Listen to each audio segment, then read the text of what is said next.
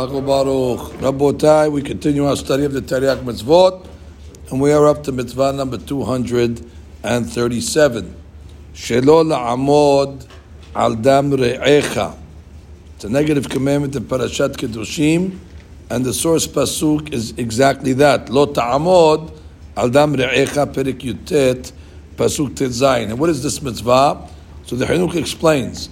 Shelo nimna' מלהציל נפש מישראל כשנראהו בסכנת המיתה והאבדה ויהיה לנו יכולת להצילו בשום צד.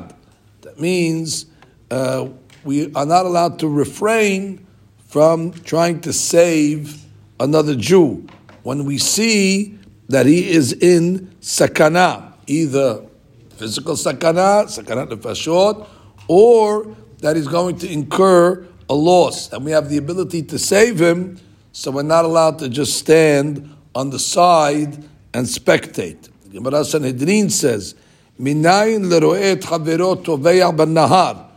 If he sees his friend, God forbid, drowning in the river, or chaya gorarto, or he's being dragged by a wild animal, or listim ba'in alav, or robbers are upon him.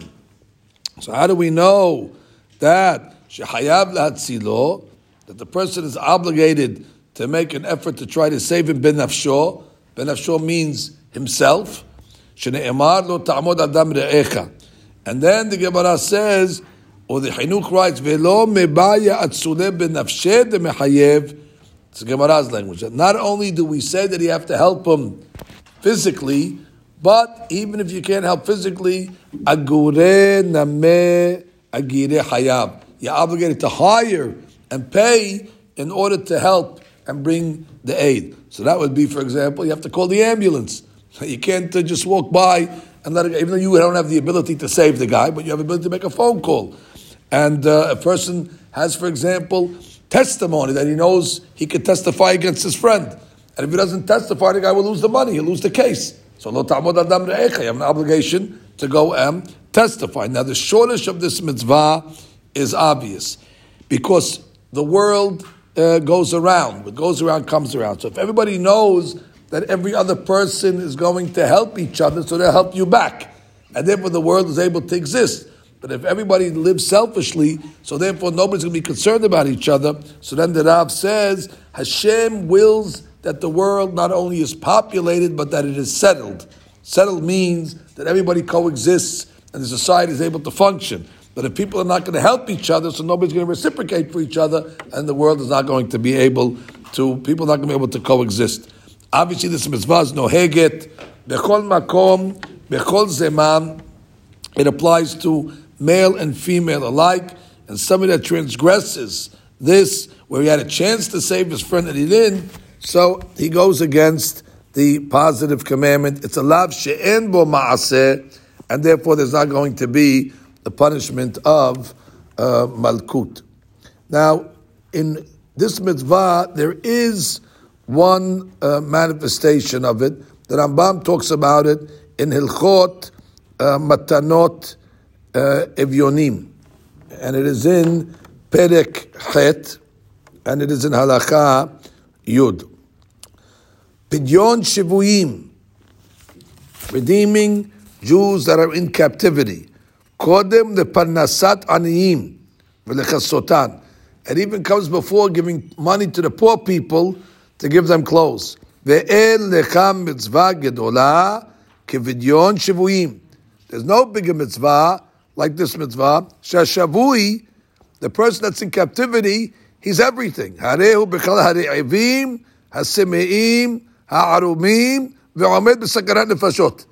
He's hungry, he's thirsty, he doesn't have clothes, and he's b'sakana. So it's the charity that includes everything. Ve'hama'alim enav mepidyono. And if somebody closes his eyes and says, not my problem, hare ze over al lo te'ametzet lebabecha, don't have a stubborn heart, ve'lo tikpotz et yadecha, don't clench your fist from giving tzedakah, ve'al lo ta'amod al dam re'echa. So you see, according to Rambam, part of this mitzvah is that if the Jew is in danger, being held. For example, today we have the Jews in Ukraine that are held in a war. This is a pidyon shivuim. They're in captivity by a warring nation. Therefore, the mitzvah to save them. So therefore, he says, "Vehatzel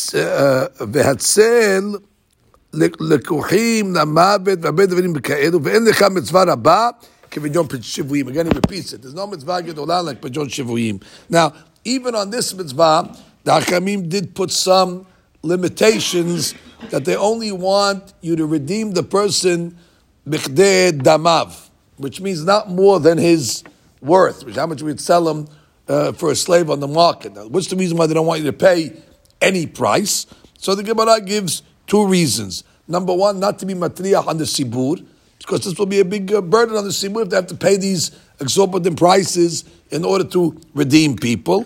And number two, because if the goyim know that Jews pay above the market price, so they'll come along and they'll specifically take Jews as captives because they know they can fetch a higher price.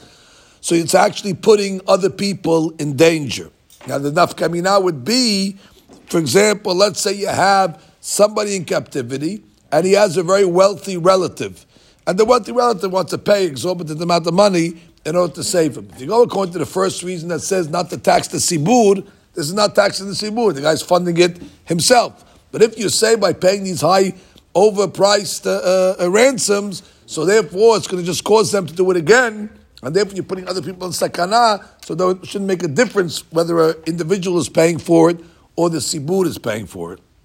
And the poskim argue which one of the reasons is the ikar. I mean, point out the famous story of what the Gemara says, that a Talmid Chacham, however, you redeem him at all costs. Which means Talmid Chacham, you don't worry about the price.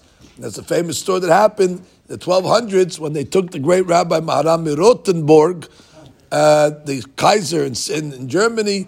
They took him in the captive, and the community raised a lot of funds in order to save him. But the Rab said he doesn't want, even though he's a Talmid Chacham, nobody liked the Maharam Rothenburg, and he refused it because he felt it's just going to cause them to do it more, and he waived his Talmid Chacham pass, and he ended up staying in the captivity till he died. And then even after he died, he stayed and didn't release his body till about, 14 years later, until they were finally able to bury him in the cemetery in Frankfurt. And we saw it. We were there, the Maharam Rothenburg, and they actually buried him next to the man that was responsible, who ultimately redeemed him. Okay, that's a big tzaddik, the Maharam Rothenburg. But again, lo ta'amod adam re'echa.